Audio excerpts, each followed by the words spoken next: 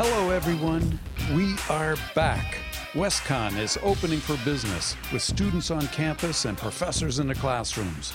Pete Puccio and I are back in the basement of Whitehall in a makeshift broadcast booth. How does it feel, Pete? It's a little weird. The last couple of weeks have been strange. Yeah. And we're back, but we're not back. I mean, what are we at, 35% online? Is that right?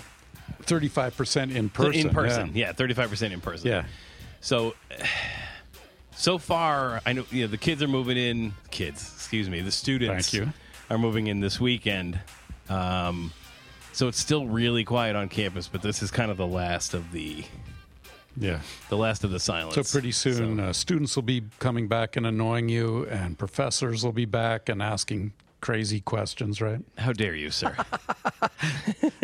Oh yeah, no, we're really looking forward to right? it. Yeah, exactly. It's going to be nice to have human beings back on campus. It's been pretty desolate for the last 6 months. Yeah. So the lawns are really nice. Oh yeah, beautiful. Parking's great. We'll see. That's all going to change, for a while anyway. As our listeners may have heard, we took a 3-week pause in our regularly scheduled start date to make sure that a spike in coronavirus in Danbury didn't affect our operations here on campus. We told students to stay home, and we moved all our classes to online only. But now, students will move back into the residence halls on Saturday and Sunday, and any courses that call for in-person teaching will begin next week. It's like that commercial, Pete. Got WestCon? Yes, we do.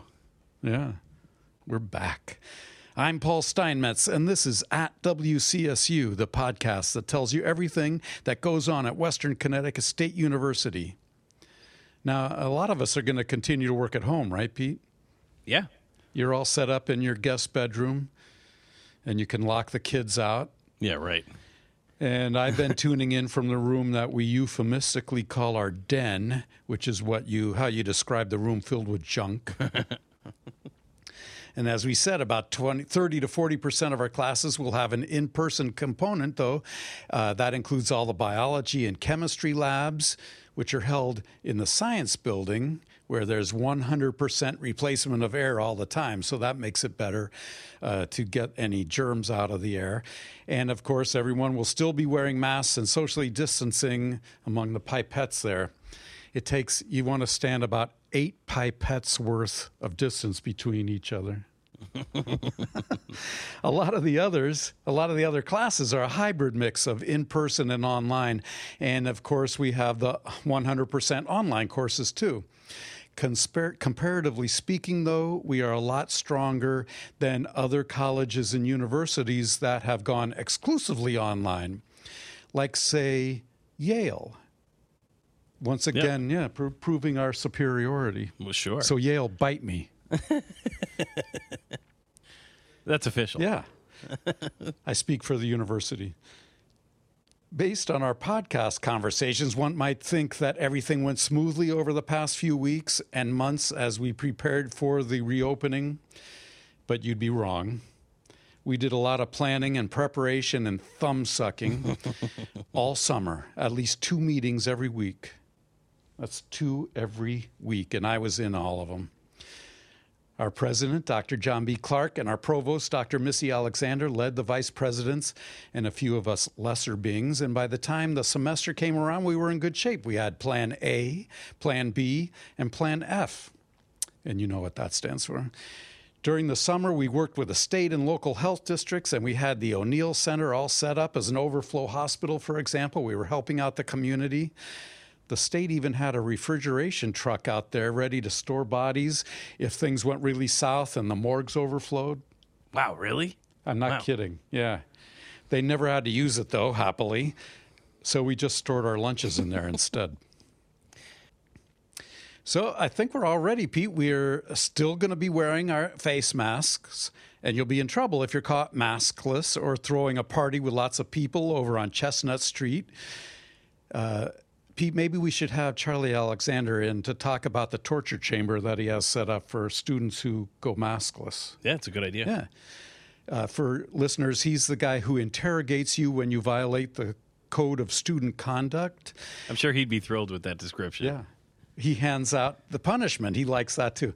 He doesn't come out in sunlight, though, so we'd have to do the pod recording at night. Are you okay with that, Pete? Oh, sure. Yeah. Got to accommodate. Yeah. That'll be a fun interview. And, the podcast at WCSU is going to continue all semester long, bringing you updates with the highs and lows, all the accomplishments our students have done, and all the accomplishments of our professors. And, any emergencies. We have had our share of emergency podcasts, and those will continue as needed. I might even come into campus for that because our new broadcast room is being set up, right? Our new recording room. Yeah, eventually. I'll be in when that's ready. Yeah, you're in our conference room that's going to be, I'm going to have to edit this, but where the equipment that gets checked in and out will be, it's kind of the quarantine zone for that, so there's a safe place for people to exchange equipment. And so right now that's filled with junk, and then the junk's going to go somewhere else, and new junk will be brought in, and then eventually we'll get the studio set up. Yeah, that'll be nice. At that point, no more scratchy phone calls, no more WebEx audio. It'll all be real human beings again. Yeah, that's good. And Pete right now is sitting in the hallway. We have the door closed between us, so we can do this with, less noise interference, or less. We can both do it without our masks on. And but that's the kind of thing we do for our podcast listeners. The sacrifices we have to make. I know, we're heroes. My wife, the COVID unit nurse, would beg to differ with us being heroes, I think. At least we mentioned her, though. It's true. We're sharing the glory. Yeah. I see there's a lot of, what are those statuettes up in this room, too, that look like awards or something? Oh, yeah, various awards. That you got? Yeah. No, not me personally. The department over the years. Really? Yeah. Huh. You guys never brag about that. Yeah. That's why we're an award-winning podcast, I guess. Exactly. We're award-winning adjacent. Yeah, that's, I guess, what we are. Yeah. So what else should we talk about, Pete? I don't know, moving in. I guess we'll see how that goes. Yeah. So the spike in town has leveled off. Okay, good. I mean, I assume it was, or they wouldn't have Yeah. let us come back in, but I hadn't seen any official announcements or anything. So. Yeah, the mayor's been on his 5 o'clock Facebook Live thing, and he said it leveled off. Also, of course, we're in constant touch with the health department at the state and city level and the Board of Regents of the Connecticut State Colleges and Universities. We want to give them a shout out because they're our bosses, and they've all been very helpful to us. And what else should I say about them? Oh, yeah, well, we've been talking to them, and they've given us guidance. Danbury apparently is still at like 5% ratio of new COVID cases, and the rest of the state is under 1%. So we're elevated, but they aren't growing. So it seems to be under control and will go down soon. And if we didn't open pretty soon here, we were going to be Yale-like, and that wouldn't have been good. Yeah, nobody wants to be like Yale. No. So they do have a mascot, though. We don't really have a mascot yet. Yeah, is there any updates on that, or it's just in progress? And it's in progress. The mascot committee is meeting. There haven't been any fist fights yet. I don't know what they're considering. They keep it secret. But they continue to meet. I think they've met at least 4 times. That's 4 times before the semester even starts. And students are involved, or leading it, actually, and administrators are involved with them for support. And that'll be a big podcast when we get that news. Yeah. People are very passionate about that on both sides. Oh, yeah. So. Yep. Hopefully we won't be the Bulldogs, because that's Yale. You and Yale. What did Yale do to you, Paul?